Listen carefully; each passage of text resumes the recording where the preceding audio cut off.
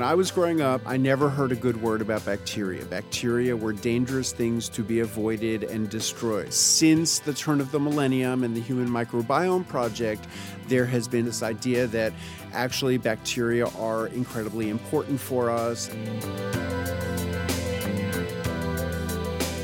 You're listening to the Taste Podcast. I'm your host, Matt Rodbard. Sandor Katz is an activist, fermentation guru, and author of many influential books, including The Art of Fermentation and the deeply reported The Revolution Will Not Be Microwaved, Inside America's Underground Food Movements. I had Sandor in the studio to talk about life and writing and what he's been up to on his Tennessee farm. We also get into what fuels his big and ambitious book projects. I hope you enjoy my conversation with Sandor Katz.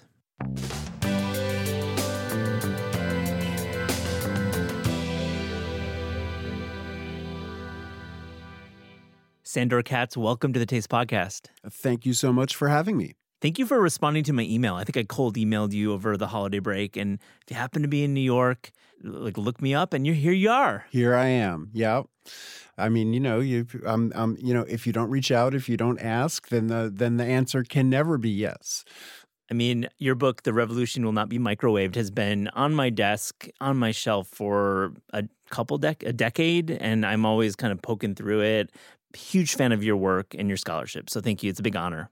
Okay, well, it's my pleasure, and it's especially a pleasure to hear people reference that book because, I loved I loved writing that book and putting that into the world, but it's the book I kind of hear the least about. Right, I know, and I feel like Alicia Kennedy has highlighted your work a lot, and I think she's bringing new folks to that book. I got to give her credit. But before we get to that book, because I have a couple questions about it specifically, what are you doing in New York? Well, basically, last weekend I was speaking at the PASA Sustainable Agriculture Conference in Lancaster, Pennsylvania, and I just felt like I was due for a visit in New York. Mm-hmm. I grew up here. Yeah. I grew up on the Upper West Side, and my father, who's quite elderly at this point, lives in the Hudson Valley. So in recent times, I've been visiting him without visiting my friends in the city, but this just seemed like a good moment for me to come check in on my friends here. What was life like growing up on the Upper West Side, food-wise? I think I'd be really curious about some of the places that come to mind about your childhood and your young adulthood in New York. Well, I mean, first of all, I would just sometimes people assume that New York is like a difficult place to grow up. And I mean, I loved growing up in New York. I mean, compared to friends of mine who grew up in places where their parents had to drive them around, I had a huge amount of independence and autonomy from a very young age. I was taking the public bus to school beginning in third grade. So I was sort of, navigating mass transit myself. In terms of food, we ate a lot of Chinese food. One thing that's, pretty particular to New York that I love to tell people about that they often haven't heard about is Cuban Chinese food. Yeah. So, I grew up eating a lot of the Chinese Cuban food, my parents also liked to cook, so sure. We cooked at home most of the time, and we also lived like a block and a half away from Zabar's. So Zabar's was sort of always part of the story and things we'd pick up and bring home from Zabar's. I have to ask you. So you're well known for your work with fermentation, though, as we referenced, your food policy work and scholarship is also profound. But were you dipping into the pickled barrel at Zabar's at an early age? Oh, Were those your first fermented foods? Sure. I mean, I could really trace my earliest interest in fermentation to pickles. I mean, I loved pickles. I had a reputation in my family for loving pickles. If all the pickles were gone from the jar in the refrigerator, probably I was the one who ate them. I've had a deep, lifelong love of pickles. I mean, when I was a kid, I wasn't thinking about how they were made. That that came later. But the lactic acid flavor of fermented pickles, really made an impression on me very early. Are you doing halves or fulls? Like, what's your take? Oh, I'm full sour. Yeah. Obviously, dumb question. I mean, I like a half sour fine. Yeah. I mean, I really have never met a pickle I didn't like. No, it's true. So I like all kinds of pickles, but a full sour is my preference. So you travel the world giving lectures and teaching classes about fermentation, and you call yourself a bit of a revivalist. So what is your draw then to basing much of your career around fermentation? Well, I mean, it was a personal obsession long before I fell into it as a career. I mean, I did not sort of begin thinking oh, I want to have a career as a fermentation revivalist. I told you as a kid I loved pickles. Yeah. When I was in my early 20s, I spent a few years following a macrobiotic diet, and macrobiotics places a strong emphasis on the digestive benefit of other pickles, and other live ferments. And I started noticing that these pickles that I'd been eating my entire life, whenever I would eat them, I could feel the salivary glands under my tongue squirting out saliva, and I really began to associate them with getting my digestive juices flowing and really seeking them out. But, the thing that, the catalyst for getting me to investigate fermentation beyond as something that I enjoyed eating was that I moved in 1993 from New York, where I had lived my, almost my entire life until then, to rural Tennessee. And one of the changes in my life at that time is I started gardening. And, it was really the garden that gave me a practical reason to learn about fermenting. And, the first season I was gardening, we had a really nice bed of cabbages. And, I knew I liked sauerkraut. I knew sauerkraut had something to do with preserving cabbages, but I didn't know how to do it. And, I looked in the joy of cooking. I learned. That was your first source. Joy. I began fermenting, from a recipe out of the joy of cooking. Yeah. And, and then once I made that first batch and realized how deceptively simple and straightforward it was and how, delicious, fresh, homemade kraut was, I mean, I definitely just started experimenting on my own. What happens if I add carrots to this? What happens if I have to add turnips? What if there's no cabbage? Will it still work? What other kinds of seasonings can I add in? I made country wines. I made yogurt. I started a sourdough. Great point there to say that fermentation does not only mean vegetables. I think that's super important. We're talking about wine. Sure. We're talking about drinks, and we'll get into that. We're talking about sausage making. There is nothing any human being has ever eaten that cannot be fermented. Anything we could possibly eat can be fermented in a multitude of different ways. Were you a science guy in college? You went to Brown. Were you studying I was not a science guy at all. I mean, really, the last time I took a science class was high school. So, I mean, I've become very interested in, microbiology and other aspects of biology. And because my partner's interested in geology, I've learned a lot about geology and become interested in that. So, I mean, I'm much more interested in science now than I was when I was, in college. Yeah. Well, let's go back to 1993, because you moved from New York City to Cannon County, Tennessee, and you're part of a vibrant extended community of queer folks who had moved, many from New York. What was that like, that community in Tennessee in the early 90s? What was like establishing that community?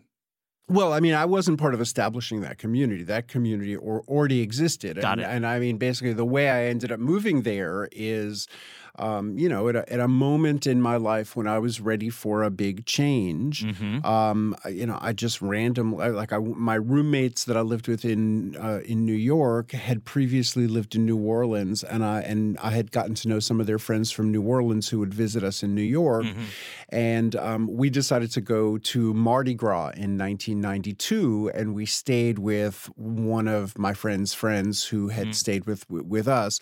So, we were at Mardi Gras, and I met these people who were queers that lived at this community in rural Tennessee, and I hung out with them all weekend. They regaled me with stories of milking goats and gardens and orchards, and I was just thoroughly charmed by them, and it had never occurred to me that anything like that could even exist. So I decided to go and visit them, and then I visited them a few months later, and then I started talking to them about, how would a person go about, moving down here to be part of this community. What do you do for a job then? I mean, how do you make money? Is it part of a real commune where you're actually living in a sustainable economic paradise? Well, I'm not sure I would call it a sustainable economic paradise. Sorry. I mean, the community, at that time, required almost nothing to live there. I mean, basically, you had to contribute $75 a month. So, because I had been living in a sort of a rent-stabilized apartment that I inherited the lease to, and I had a reasonable professional job in municipal government. I was really able to coast for a good long time when I landed in Tennessee without working. So I was really devoting myself to the community full time. Very cool. Wow. And the community had been there in different iterations since about 1973 when some hippies bought the land, and it just continues to evolve. I lived in the commune from 1997 till 2010. Now I live down the road, so I'm still involved. The community has really diversified, and there's a wide range of kind of neighbors and some other communal land projects. Are there some blowout meals? Are there like celebrations and feasts? Yeah, no, totally. No, we eat really well, and sometimes there's just really special things that people are growing. I mean, we have fresh milk from goats. I raised 2 pigs with a friend of mine, and so I have lots of meat from the pigs that we raised. I rendered just tons of lard. I've been, I've just completely surrendered myself to lard, and I've been making everything with lard. Well, so give me one thing you've made recently with lard. I mean, just anything. Yeah. Fry eggs with lard. Sure. Saute vegetables with lard. Everything too. is better with lard. Yeah. Sure. I mean, you can make a wonderful pie crust, light, pies. flaky. Exactly. No, it's really wonderful. So yeah, and one thing I've been cooking with a lot is chestnuts. At my place right now, I have 3 chestnut trees, and we just collect, many pounds of chestnuts, and we've sort of developed a really effective way of, drying them to stabilize them. Do you make flour? So yeah, I mean, I grind it up. I make flour and crumble. And also I love to roast fresh chestnuts over an open fire or in an oven, and that's delicious. There's a lot of ways to cook them, but I've been making, I've been baking with them. I make a polenta, a chestnut polenta. That sounds really delicious. Beautiful. Wow. Have you ever thought about opening a restaurant? Have you ever had that impulse? Have I ever thought about it? Sure, I've thought about it, but I've never dwelled on it long. Yeah. I mean, that's not my forte, really. Smart. Cook. I love to cook, but turning out food on a schedule in consistent ways is not my forte. Yeah, but do you sell products? No, I mean, I don't really sell any products. I mean, I've had people be like, "Could I buy a gallon of your sauerkraut or something?" But I mean, that's a prized possession if you can get a gallon of your sauerkraut. I've never, been part of any kind of licensed production business. Yesterday, one of the fun things I did in New York is I went out and visited Mama O's Kimchi, Kadim O.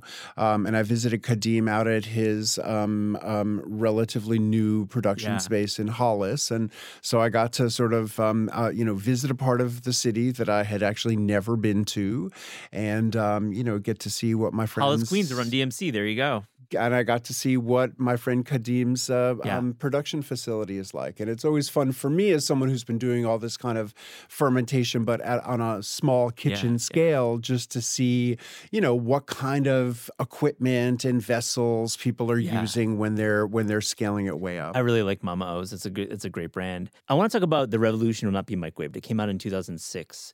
It's been taught widely in food studies programs, and it's widely been read. I'd like to first just get into what inspired the research for this book. What was that journey like?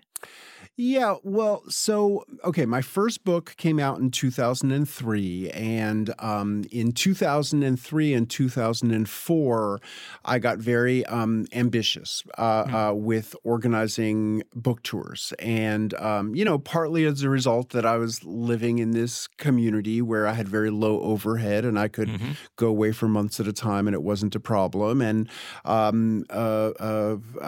partially because I was just so excited to have a book out, and partially because I have a network of friends all around the country. How punk rock, Sandor? I mean, it feels that way. I basically spent, the better part of a year traveling around different parts of the U.S. and also I have skills from when I was working in politics and government in New York, how to set things like that up. So I was just going to food co-ops, farmers markets, sustainable agriculture conferences. I mean, anywhere that would have me, really. And doing little like sauerkraut making demos, talking to people about fermentation, trying to sell copies of my books. And in the course of that book tour, I just met so many people who were engaged in different kinds of grassroots projects organized around food that, I came home just feeling inspired to write a book about grassroots food activism. And, there wasn't a singular food activist movement, and there is not today a singular food activist movement, but there are lots of different grassroots movements that are, organized around food in different ways. And so, that's what that book was about. You're writing about slow food early on. You're writing about sustainable agriculture early on. You're writing about the complexity of the organic certification early on. I'd like to hear, almost 20 years later, what are you proud to have gotten right? And then maybe at the end, what are you proud? Like, what did you maybe not get right, or wish that would have happened but didn't happen? Well, I mean, I just think all of these issues have moved on. I mean, it has been almost 20 years. Yeah. And so, it's not, for me at this point, it's not so much about, what did I get right and what did I get wrong? And it's more just like, okay, well, how have things progressed? And I think that, we see even greater consolidation of food production, distribution, and mass retailing. But at the same time, we have more and more alternatives to that, even as the mainstream food industries have continued to consolidate. I think that for the people who are interested in getting their food outside of that system, there are more and more alternatives that are available. So let me ask you this with that point in mind. What's the catalyst? Is it technology? Is it food media getting better? Is it e-commerce? Are we able to buy food in a way that's a little more like from local sustainable agriculture easier than ever? I mean, honestly, I think it's mostly because there are more and more people who sort of are aware of some of the problems with the sort of centralized production and distribution industries, and who are seeking out alternatives to it. And, one of the ways I think about it is that, like, I imagine women of my mother's generation. She was born in 1936. I imagine women of my grandmother's generation. She was born in 1909. And, for them, like the supermarket and a place where they could go get everything in one place, and some of the food is already prepared for them. It represented a kind of liberation for them, and I think that for people in my generation and for younger people, there's just been a growing awareness of some of the problems with that system. So I mean, sure, everybody loves convenience. Convenience is wonderful, but what are some of the downsides? How destructive destructive are some of the practices that are, allowing for, farming at the scale at which we're farming? What is the heavy use of chemicals, doing to our soil and our waterways? What are the ugly realities of, raising animals at a mass level to sort of, supply our hunger for, meat and for milk and for eggs. How wasteful is packaging? How much plastic are we using? What are the repercussions of that? So, I think as more people become aware of this destruction, of how our food system feeds into the climate change disaster, all these things, there's just people who are asking more questions about food. It's true. How was this produced? Where does this come from? And I think that it's really interrogating food like that that's leading people to alternatives. Yeah. I'm going to ask you point blank, tough question. What's a more dire crisis? Public health, what we put into our bodies, or climate, what we're doing to the environment by what we put into our bodies? I would say the latter, climate change. Like when I talk to people about organic agriculture, sure, I think it's great to think about sort of reducing the chemical load, the potential toxins that we're putting into our bodies. But I think that the more dire issue is waterways, soil, the ecosystem, how it impacts upon the biodiversity around us.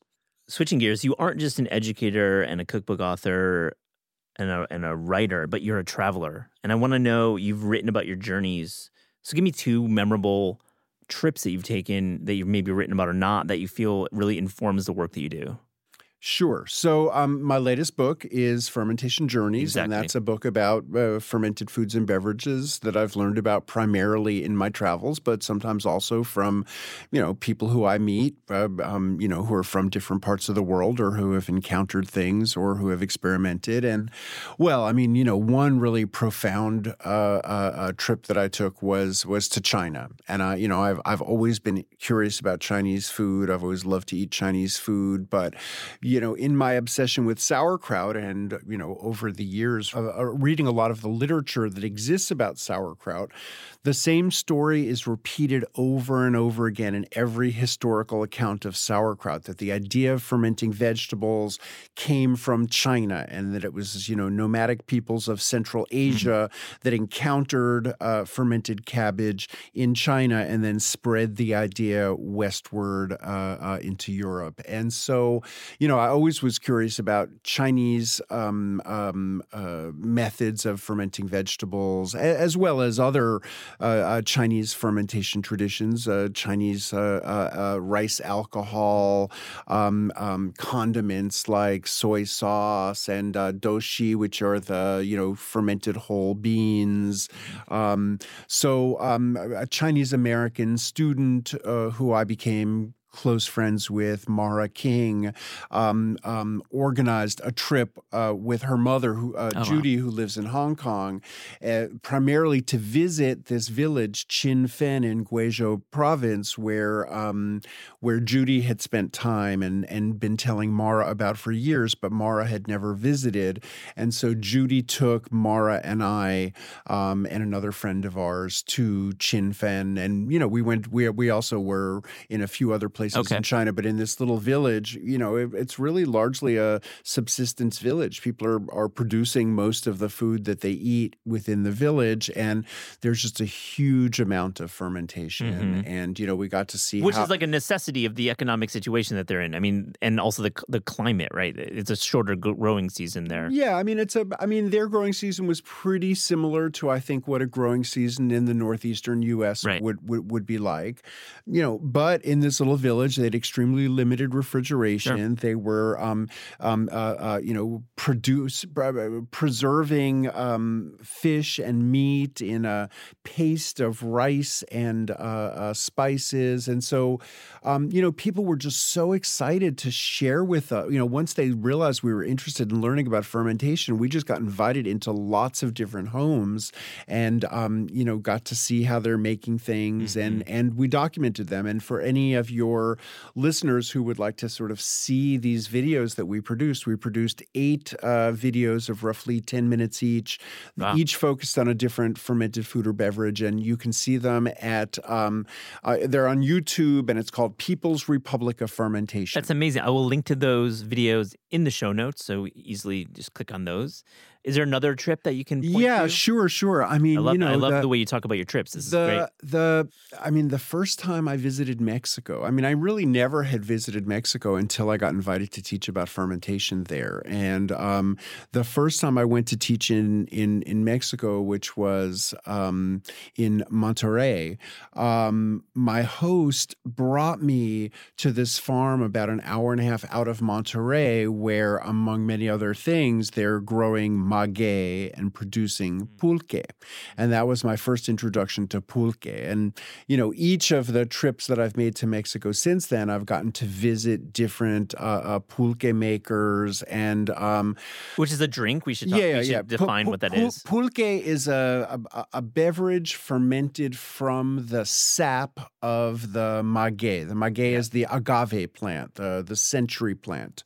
And it's this big, spiky succulent that grows in, basically dry environments. It takes like 12 years to grow. It's extremely hardy. It takes about 12 years to grow. And the sap is called the agua miel, the honey water. It's just so sweet and luscious, but just completely unstable. And it just spontaneously ferments within hours. And so pulque is this, lightly fermented beverage out of it that is so delicious that, nobody's figured out how to stabilize it, which is why you don't see pulque like in shelves of stores. You'll see it at bars once in a while. I feel in New York City, you'll see a pulque, but it's clearly not what you're talking about. It's something different. Yeah. So, it's a beautiful process. The fermentation process is very straightforward, but really the work of it is people who know the plants, how to recognize when the plant is ready to begin harvesting the sap, and then the just incredibly elaborate techniques that are involved in collecting the sap twice a day for a period of months. Wow. Sandor, this reminds me, if you go to Erewhon or Whole Foods or even your local Costco, fermented drinks are everywhere. They're everywhere, not just kombucha. They're under different names. Why have we as a culture gravitated towards fermented drinks in the past couple of years? Well, I would only point out that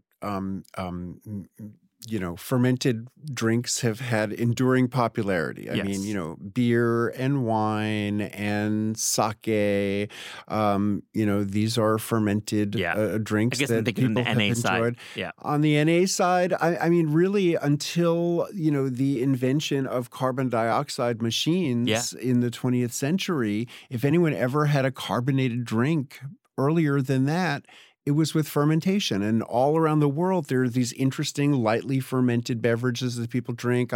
One that I really love that I've written about in a few of my books is Mauby. If anyone's ever traveled in the Caribbean, there's this bitter, sweet, lightly fermented beverage. English-speaking islands, it's called Mauby.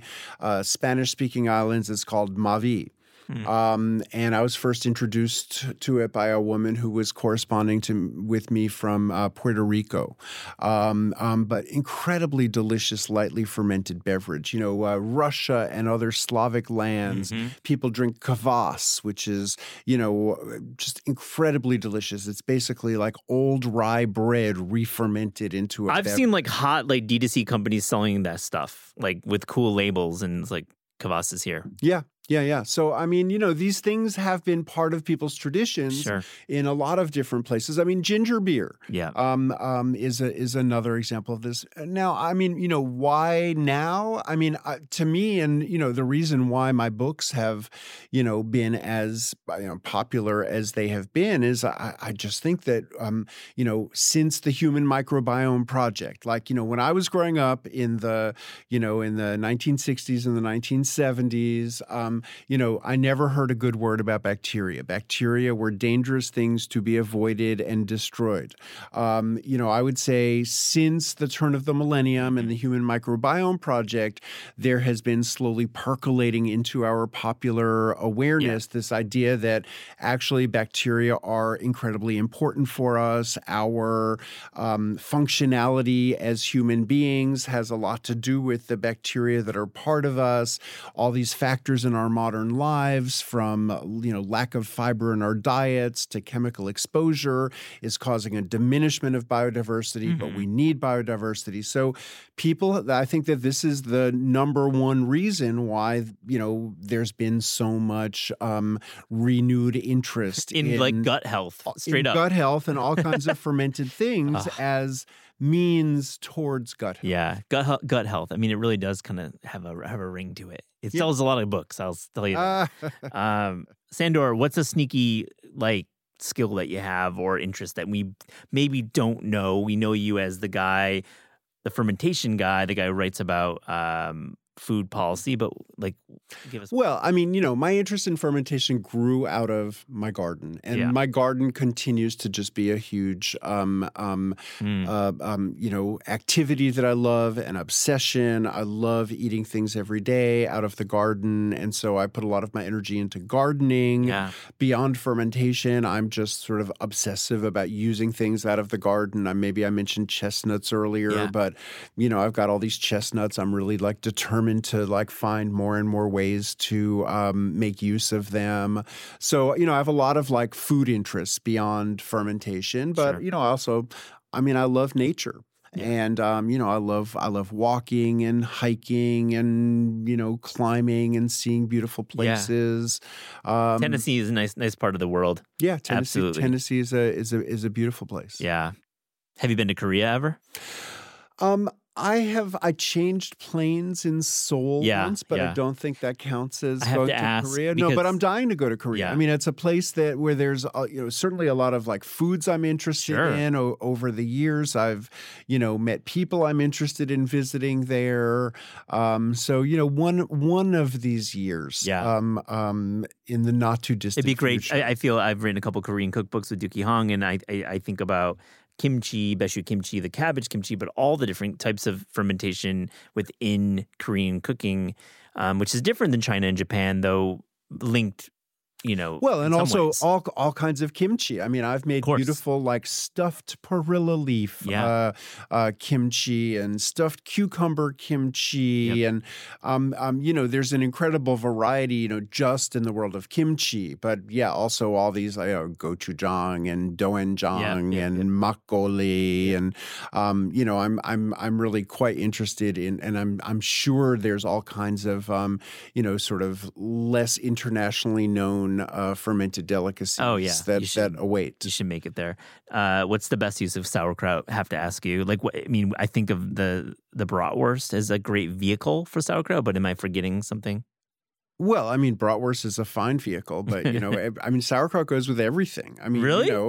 Sick. Let's go there. This morning I had fried eggs for breakfast with sauerkraut. Did you make those, or I was at my brother's apartment, and he fried me some eggs, and there was a jar of sauerkraut in the fridge, and we had some sauerkraut with the eggs. On any kind of a sandwich, sauerkraut is a condiment, and it's moisturizing and gives a beautiful flavor accent, to pretty much any kind of a sandwich. I even eat peanut butter and kimchi sandwiches. Oh, I've had that. That's so, I love that. That's a good but choice. I would say that fermented vegetables in general are extremely versatile, and people even use sauerkraut in desserts. And fermentation journeys, I have a recipe for sauerkraut chocolate cake. Yeah, I love that idea. It's it's an extremely versatile. It sounds really good. It sounds really good. It is delicious. I mean, what I would suggest is use a fairly plain, straightforward sauerkraut, one that doesn't have a lot of strong seasoning. Yeah. If you want it to just blend into the chocolate cake. We did a white chocolate snickerdoodle with kimchi in our first book, which was pretty successful, but I would say the sauerkraut cake sounds a little better. Just saying. Sandor, we ask all guests on the Taste podcast if you could write a cookbook or food culture book without the burden of time, meaning you have no deadline or the burden of budget, meaning you have all the money in the world. What would that book project be? I mean, that's all right. Well, I mean, there's so many places where I've become interested in food traditions that that I have not had the opportunity to sort of visit and really explore. And one of my like really strong food interests that I have written about in my other books is natto. So natto is a Japanese name, but there are natto-like foods in a lot of different places, including West Africa. So, all across West Africa, there are these very interesting condiments, not fermented from soybeans, but generally from African locust beans. But in terms of the microbiology, it's Bacillus subtilis, the same bacteria that's producing natto. Mm-hmm. And so, this is something that I intend to explore further. But, if I had no budgetary limit, research project, I would be traveling to all the places that have natto related foods, including different places around West Africa to learn about these foods and the ways that people use. I love that. Oh, I hope to read that one day. I think it sounds great. Sandor Katz, thank you for joining the Taste Podcast. Thank you so much for having me. It's been a pleasure.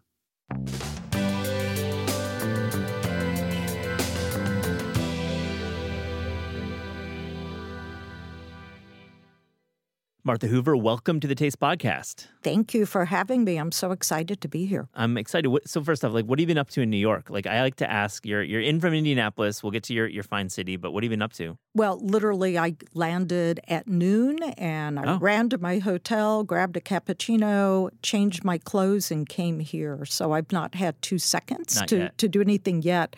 But as soon as we're done, I'm very excited. I'm meeting my daughter and one of her very close colleagues, and we're going to go to the ballet tonight. Nice. And I love doing ballet in New York, so I'm really looking forward to that. And what about restaurant-wise? Are you making stops? Do you have a list? Do you have a notes app? Well, actually, I'm meeting a friend tomorrow night at I've never been to the Tin Building, which I believe is relatively new. Yeah. And I happen to be staying down that direction. So we were like, let's go check it out. I've read, of course, Pete Wells's version of it, his review. So I'm going in with a little bit of bias, but I have a lot of respect for Jean-Georges, and I want to see what he's done with that major project. Well, as an operator of many restaurants in Indianapolis, when you're in New York or any other city, you're just in Paris as well with your staff doing some training in R&D. Yeah. How do you look at restaurants when you're not in your city? What are you looking for? Well, I have a ton of restaurants in my own city, and I think most restaurateurs would agree that their own food, their own restaurants are probably deep inside their most favorite. I hope so. So I would hope so, too. I have a tremendous amount of pride in the restaurants that I own and operate. But when I go to other restaurants, I always look at them through a restaurant owner's eyes. And, it's just a trained eye about what works in a restaurant and what doesn't work.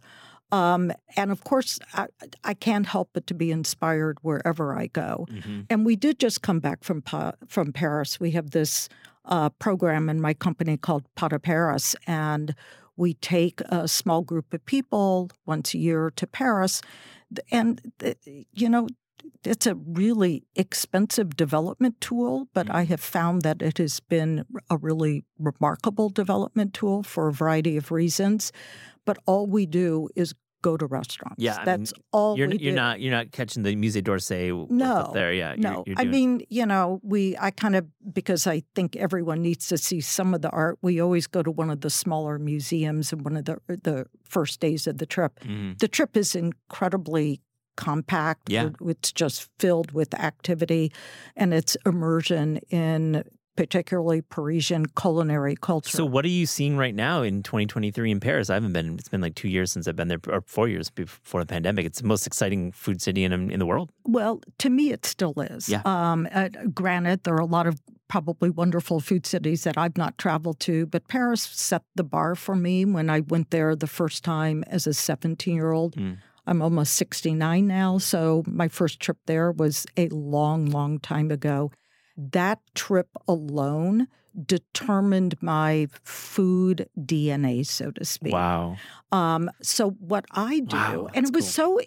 that trip was still remarkably inspirational and really impacted the quality of food that I serve. It especially was very much inspiration for me opening up my first restaurant in 1989. Were you born yet? I was born in 1989. You're generous. I was born in 89, or lived in. I was 9 years old in 89. So, okay, so yeah. when you were 9, I opened up my first restaurant. Yeah. And I'm the girl who opened up her first restaurant, having never worked in a restaurant and not knowing she was pregnant with her third child.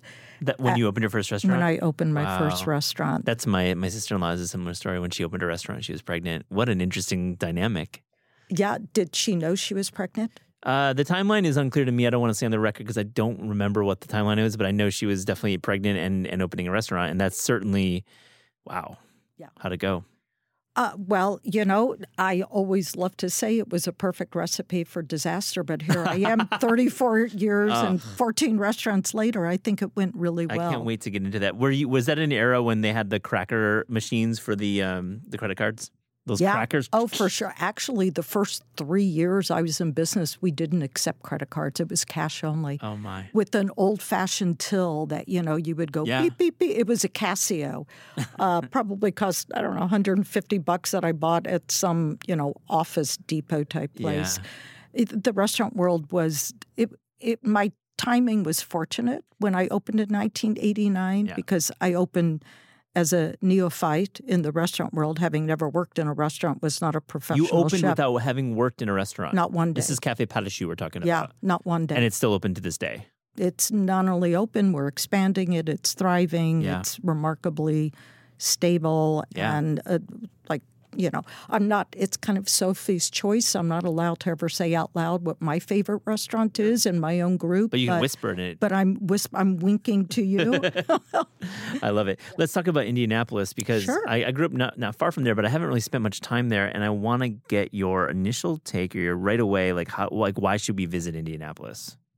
Well, in the first place, the motto of Indianapolis is Crossroads of America. So it's right dab in the middle. So it's easy to get to. And why you should visit is also, I think I want to add an additional layer to the question is why you should visit and why you should consider staying. Yeah. One of the benefits I have in living in Indianapolis is that the barriers to entry of opening up a restaurant or opening up small businesses of any kind, the barriers are just lower. Mm-hmm. And people are really, really accepting of they want things. Mm-hmm. They're aspirational for their city. I opened up my restaurant in 1989, and about 15 years later, there was a real kind of a tick up in the community where people realized, and I think this happened in a lot of tertiary cities, cities the size of Indianapolis that were close to larger cities, were very close to Chicago, right? And people were just like, we don't want to have to drive 3 hours or get on a plane. For a good XYZ. For a good Third XYZ. Wave Cafe, That's right. a Korean restaurant, So, yeah. French bistro. And so they decided that, they wanted to support what was theirs. Now, Indianapolis, truthfully, does not have a history the way a lot of cities do of strong ethnic neighborhoods, immigrant neighborhoods. So we never really had, and we never had a real history of independent restaurants. In fact, Indianapolis, very similar to Columbus, Ohio, demographically, Indianapolis and Columbus in the 70s and 80s were considered the fertile ground to test these huge concepts that restaurant owners like Darden were, the Olive Gardens of the world. And BW3s. Oh, my gosh. Got a few of those in there. Yeah. Is that out of Michigan, by the way, or out of Wisconsin? I think that might be more of like a Wisconsin, Minnesota thing. We're home of like Little Caesars, Domino's. Yeah. That's our pride. Yeah. That's your pride? Yeah. That's it. Fast food pizza. We invented it. Was Domino's the first in that area? I think Domino's, for at least the chains, I think Pizza Hut might be before Domino's, but we had Little Caesars and Domino's. Wow. From the great city of Detroit. Congratulations on that, Detroit. I love Detroit, but that is not. That's not your city. Those aren't the. I absolutely love Detroit, and I would love to have a restaurant or two in Detroit. Wait, so Martha, let's go there because I think it's a cool idea about expansion. I have a lot of questions about the concepts that you run and the dining taste, but you think about you might move out of Indianapolis? Yeah, I go back and forth, but mostly forth. Yes, I travel a lot, and what's even more important than my traveling is my customers travel a lot. I have, smart, sophisticated, affluent customers for the most part that have a lot of ability to travel. And the common thing we hear when they come back from wherever they go is, oh my God, we tried every breakfast place in whatever the city is that they went to, and there's nothing like pot au choux. And,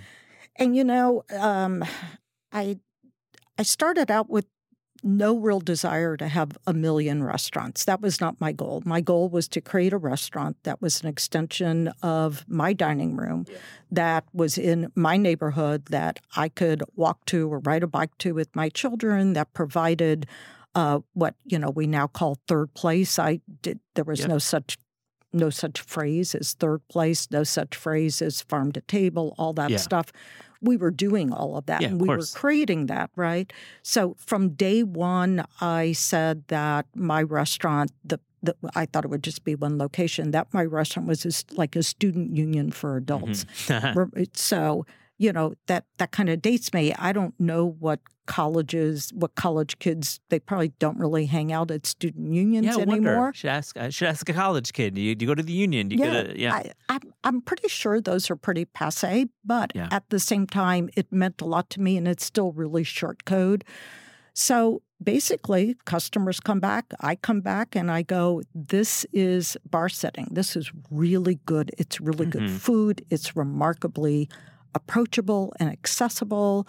It's very neighborhood, very community-based, and really what it is just really good food. So it's really good effing food. Now, let's get into your brunch menu. I want to get a little bit of culinary detail, and as I mentioned, I've not had your food, but what is Pot au Choux's bag? What are you guys known for? Well, we're known for, you know what, if I told you what we were known for, it would sound like every other breakfast restaurant. Sell it. They are known. You can say more. Well, this is what I'm going to sell.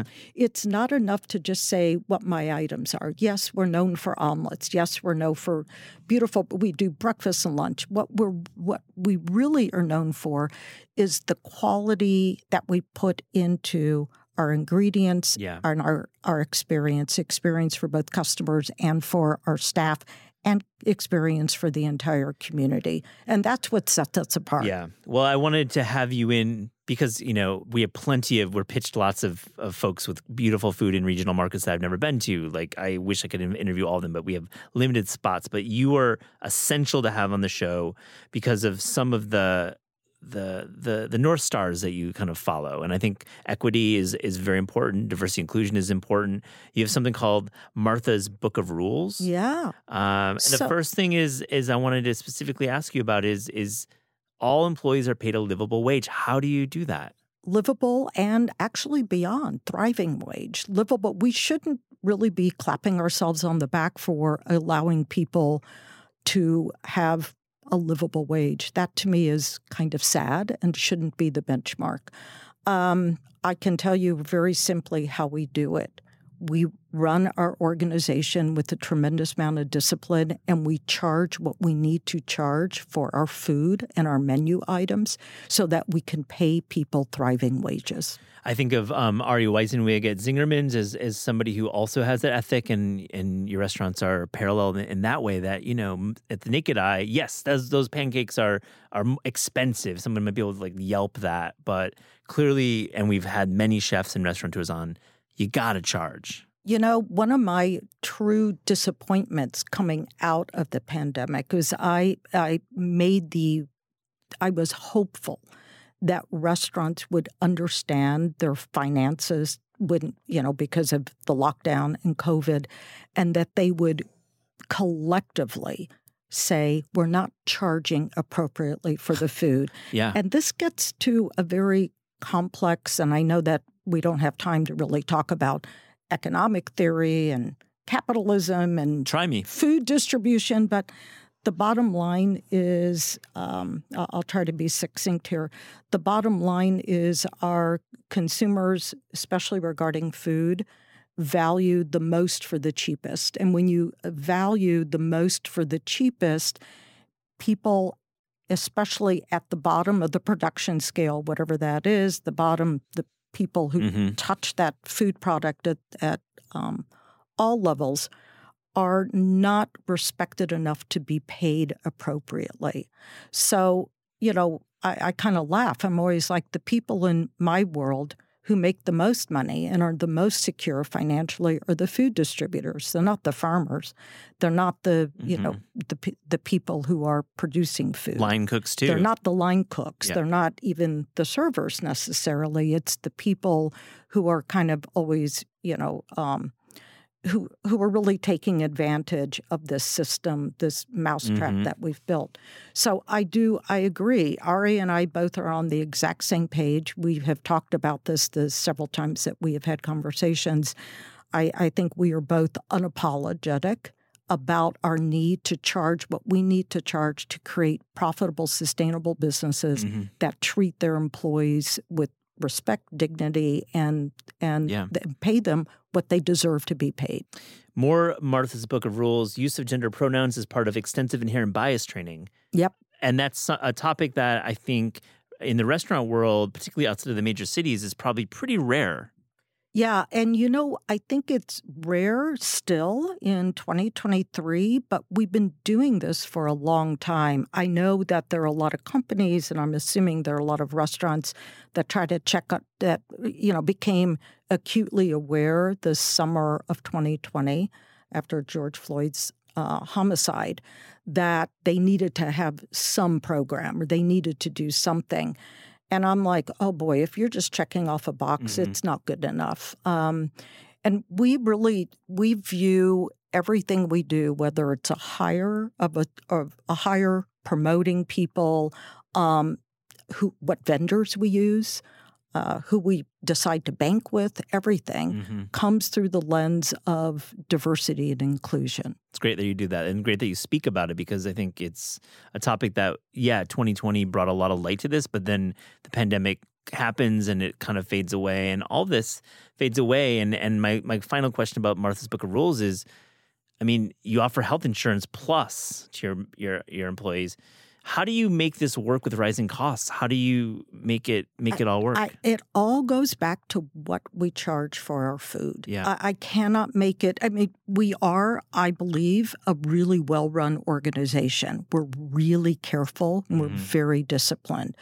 We actually were like that before the pandemic, but coming out of the pandemic, we have tightened up everything. But there are certain things we will never not honor. It's the quality of our food, the quality of our premises, and the quality of how we treat our people. And those things come at a cost. It always amazes me. No one bats an eye that Apple, they have an Apple phone. No one cares that Apple phone is $1,200 now. $1,200. $899. Now it's $1,200. And, no one cares about that. No one cares that Apple is, mint billionaires, right? That they have all these people that have become extraordinarily uber wealthy. But people seem to begrudge a restaurant that is making money. And such a good point. The bottom line is restaurants are businesses. They are meant to be profitable. And I do think there is a great area of conversation that could be had about the profits that restaurants make. I don't have investors, so I'm certainly far from being a publicly traded restaurant company. So, and I don't even have a board of directors. I do everything myself, right? I'm a sole owner of my business, which means I get to do exactly what I want to do. And one of the things I started doing in 1989, and don't forget, in 1989, restaurant profits were between 20 and 30%. Across the board, restaurants. That's the margin right now. It's like 6. We're 7. lucky. You're lucky to have a restaurant that's between 5 and 10%, or even over 10%, right? Yeah. So, it kind of all starts with that. I think to your point about the public perception and why Apple doesn't get shit for minting billionaires and having hundreds of billions of cash on hand, but you see a successful restaurateurs charging $39 for a dish, and people grumble because maybe they come back from that era when people were maybe rich who ran restaurants, wealthy. And I also think there's this false premise that $39, that people do this weird calculation where they think they can buy all the ingredients and do it for X amount of dollars. And they assume then that all this money goes into the restaurateur's pocket. Here's the truth. If you understood the number of people who touch a plate before a plate gets served. And I'm not just talking about a line cook. I'm talking about along the food chain, every person who has a fingerprint on that food.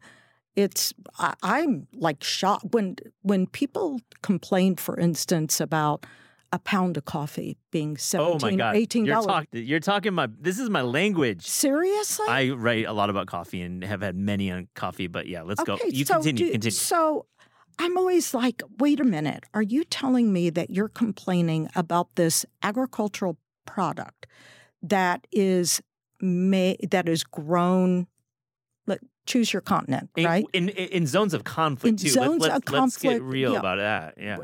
Drought, climate change, Civil War, all this stuff. Human rights violations. And then how complicated it is to actually grow coffee plants and to do it properly.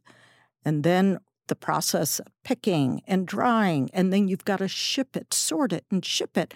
And then you ship it, and it gets somewhere, and some green bean buyer buys it, and then it goes to a roaster of some kind, and then a roaster does all their roasting and packaging, and then they ship it out, and then it gets eventually to a restaurant or a coffee shop, or then ultimately to the end user, the customer, and you're complaining that all those hands have touched it, and it's $15 a pound. Mm-hmm. I'm like, I just don't get how the world works. I don't get pricing. Let's layer on that you're willing to buy an Amstel Light at a bar for $14.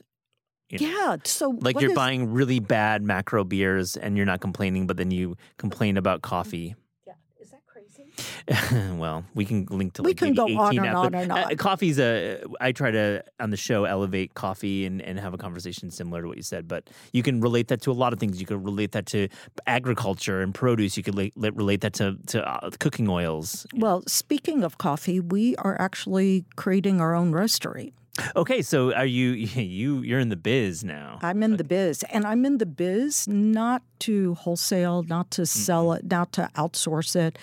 I am a very proud control freak, and I find that whenever we have control of a product from start to finish, we do better. And I mean, not only is our performance better, but the quality of the product is better. I trust my people. I trust our systems. I trust our ability to deliver on promise of quality better than I do other people. Wow. Coffee's hard, though. Coffee is hard. It's really hard, and there's a lot of competition. You know what? We're only roasting it for my own restaurant. As you said, so there you go. It doesn't. We're doing it as a vertical. Yeah. To control the product as vertically as much as possible. And that's a cost I savings mean, we measure. make our own bread. Why shouldn't we also roast our own and you coffee? run restaurants that are all-day cafes and brunch, and you go through a lot of coffee, and you started seeing that wholesale coffee bill, and you're like, let's do it ourselves. Makes perfect sense. It really, the bill is one thing. What really bothers me is the quality. Yeah. We have a tremendous amount of volume, and there are not a lot of small roasters who could handle our volume.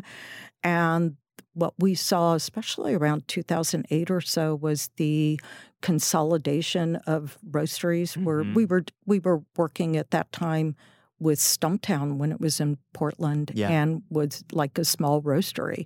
We started working with them years ago, and then all of a sudden, all these venture guys and equity people start coming in and buying up. They came for Blue Bottle, they came for Intelli, they came for all of Counterculture. Yeah. They came for all of them, and so we, this has been a process where I'm like, we've got to do this. We've got to own this ourselves. I can't wait to taste it. To go back to the point you made about all the different steps in a dish, have you ever been on Andrew Friedman's podcast or talked to him? No, I've talked to him, but I've never been. Good guy. Well, his next book is exactly that, so I just have to give him a plug. His book is called Literally the Dish, and it follows a restaurant in Chicago. Well, at the beginning, I'm sorry to interrupt. No. I'm a horrible interrupter. No, we're excited to talk to each other. I love it. So at the very beginning of COVID, when we were, of course, I am loath to use this word ever again, but when we were pivoting and trying to save our asses and all that kind of stuff, we created a poster that we used everywhere we could, but we used it primarily in social media that talked about the number of hands that touch a dish. And it was really well received. I had restaurateurs from across the country reach out to me to see if they could use it. I was like, of course. I was happy that they were excited enough to want to use it. And then it also spoke volumes to our customers who were like, wow, I had never thought of it. It's a really good practice for a restaurant group to do that. Also was amazing for my employees who, were very siloed sometimes in their view of what their impact is or what they do for the company. And a server may not necessarily realize all that goes into making a loaf of bread that we make. Let me ask you, Martha, if you go back in time and dine for a weekend in any era with a notebook or an iPhone and capture it and bring it back into the current time, what would that era be? I know. I wonder how many people talk about post-World War II Paris, but I love that idea, and French food is really... Julia Child, that was her favorite period of being in France. And I always think how it's so romanticized and sitting in a cafe and talking philosophy, smoking cigarettes, drinking brandy. And, I envision Ernest Hemingway going to the Luxembourg Gardens and poaching a partridge so he could eat that night. As much as I would love to do that, I really think, this is going to sound kind of crazy, I would like to have been, for the weekend, in the south of France with the Rolling Stones in the 70s when they were living there. Oh, yeah. Was that some recording? Girls? Yeah. Yeah. I think if I could go back and live wherever they were living in that beautiful, I'm sure, exquisite estate. And if I could have done all the food for them and then been there to eat the food and enjoy it, just what I think would be so amazing. I mean, think about it, to have eaten with Bob Marley or to eat with the Beatles back in the day when what they were doing was really seemed very subversive. Yeah. Do you remember? You're not old enough to remember. The Stones, I mean, I've read, of course, Keith Richards' book, which covers that era extremely well. Hard to trust that narrator, I have to say. My life is a little bit of a suspicious memoir, but that's my caveat about that book. But I Stones is definitely, Well, I have a grandson who's 5 years old, and we were vacationing, and Keith Richards happened to be at this hotel. Turks and Caicos? It was Turks and Caicos. He lives there. He lives there, and Yeah. he and his wife or significant other, I don't know his marital stuff, but with his French bulldog, would walk up, and we told my grandson that he was a pirate. I love that. And at age 4, he totally believed that Keith Richards was a pirate. Oh my But I gosh. think, there's so many great eras of history, but I kind of like going forward, not backwards. Good answer. I think I love that it's a little view into your past. I think this Stones anecdote. Yeah. You saw some shows? I have Back in the seen day? them once, and it was a real treat. And it was many years ago. I have kind of refused to see them as 70 and older. Yeah. I don't know. I'm just like, retire already. I can't do this anymore with you. But And now that Charlie's gone, it's tough to see that. I used to, get into these arguments in college whether the Stones were better than the Beatles, and go back and forth and back and forth. And we happened to have somebody on our staff back in the day who was a professional musician, a bass player, played with the Lemonheads. And Wow. we would have all these conversations. And he actually was our music curator for years at my little listening bar, Bar 114, that I started, 7 years ago. So fun. Very fun. I got to come hang out in Indianapolis, man. Oh my God, this is an 18-seat, great. It's It's a record bar? Yes, but I didn't know record bars were. Do you want to hear the whole story of Let's how go. it started? Yeah. All right. So I have my flagship location. My original location is in an area in Indianapolis I will refer to as 49th and Penn. Totally irrelevant and meaningless to anyone listening probably, but 49th and Penn is the corner. And I had a little space there.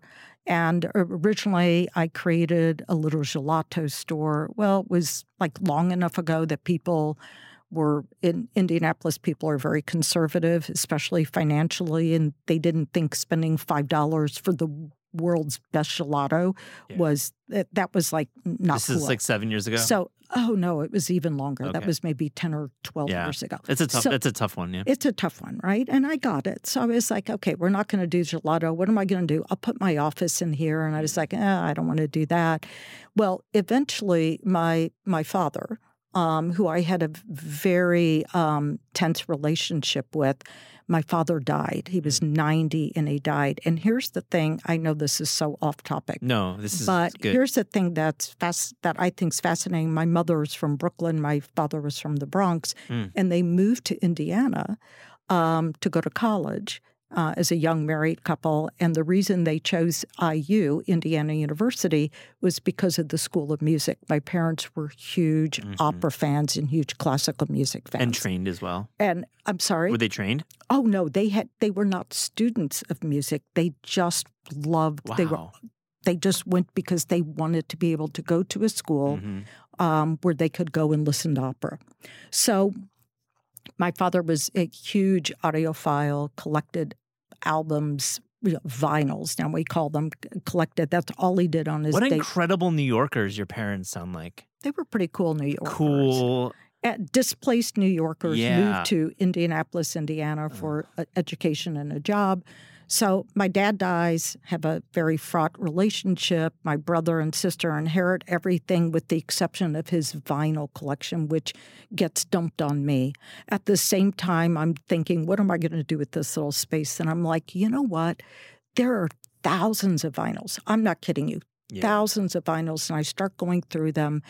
And my father, God love him, saved every record that my sister and I ever cool. bought. Oh, it's the So best. the birds, the animals, I mean, you name it, these old bands. And some of the albums were barely touched. So the disc was just pure. And I thought, oh my God, I'm going to take this little 350 square foot thing, this room I have, and I'm going to put some amazing equipment in. I'm going to create a little bar. And even if I'm the only one who listens, I'm going to listen to all these vinyls. And so this was a service bar, so there would be actually a bartender there working? Yeah. So were you aware of like the Japanese culture Had of no vinyl idea. bars? Absolutely nothing. This was just like truly all in a vacuum of naivete and whatever. ignorance. That's the best sometimes. So like the second day I was open, some customers of mine walked in, and they happened to be very high up with a speaker company that was based in Indianapolis called Klipsch, major worldwide, known for sound quality. Oh, I had the catalogs when I was young growing up. I know exactly what those are. Well, if you've ever been to the Rock and Roll Hall of Fame or even the Barclays Center or wherever, Klipsch speakers are everywhere. And they walked in and they went, "We like your speakers. We don't love your speakers. Be here at 2:00 the next day." 2:00 the next day, I show up and they pull up and they bring on the most insane set of vintage Klipsch speakers.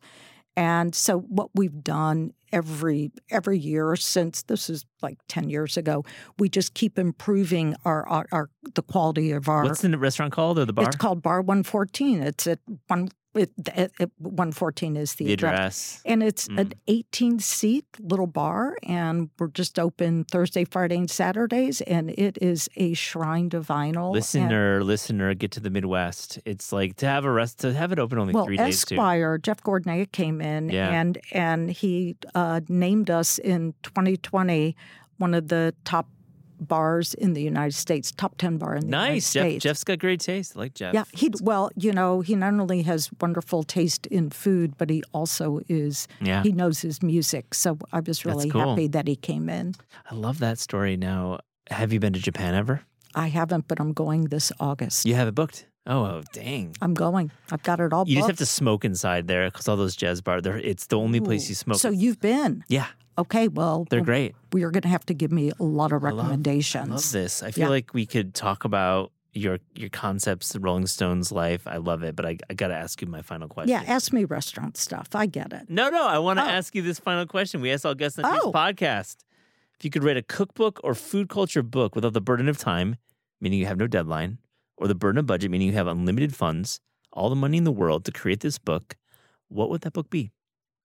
Oh, wow. Well, I'm going to start with my premise that the world doesn't need another cookbook. Oh, don't say that. Sorry. This is the halls of Penguin Random House. I'm sorry. Books. I'm sorry. Let me just Listen, say. I love the honesty. I have to be honest. Hey, bring it. I, at one point in time, was the owner. I was so proud of my cookbook collection. Now, I don't collect them so much anymore. I buy cookbooks that are more like art coffee table books. But here's the truth. If I were to create a cookbook, it would be for a limited audience of my family and friends. Okay. People I have had in my home and I have actually cooked for. And those recipes are the ones that my son actually just texted me. He's a chef in Los Angeles. And he said, "Would you please send me your matzo ball recipe?" Which really? I think was hilarious. Those are the kind of cookbooks I want. I am a little over cookbooks today that expect people to create restaurant quality meals in their own kitchen. I get to people's homes for dinner parties and they're so wiped out from preparing food for 3 days. And I'm like, no, give me that perfect roasted chicken and I'm the happiest girl in the world. Yeah. And that's the cookbook I would write. It would be one for my friends and family. I respect that take. I like it. I like that you are caring about your friends and family. Where's your son cooking at? What's this? I hear LA chef. I'm like, what's going on? He cooks he's a chef at a restaurant called Lolo in Silver Lakes that is fabulous. And I encourage everyone to go. It's a beautiful wine bar, and the food is truly excellent. Lolo, Lolo.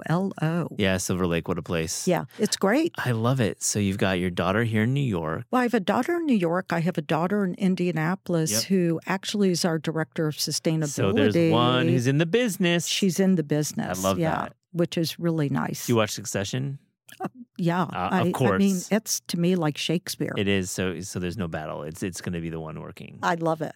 I will tell you, having my kids, 2 of my 3, very involved in the restaurant industry has really, I think, helped me beyond. Yeah. I learned a long time ago that that I learn more from my kids than I can ever teach them.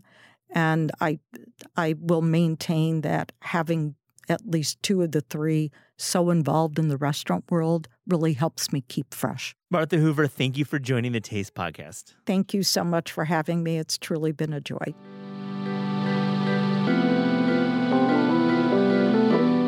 The Taste Podcast is hosted by Eliza Abarbanel and me, Matt Rodbard. The show is produced by Shalia Harris and Pat Stango and edited by Clayton Gumbert. Theme music by Steve Rydell. Visit Taste online at tastecooking.com and make sure to subscribe to our newsletter for updates on all cool things that are happening.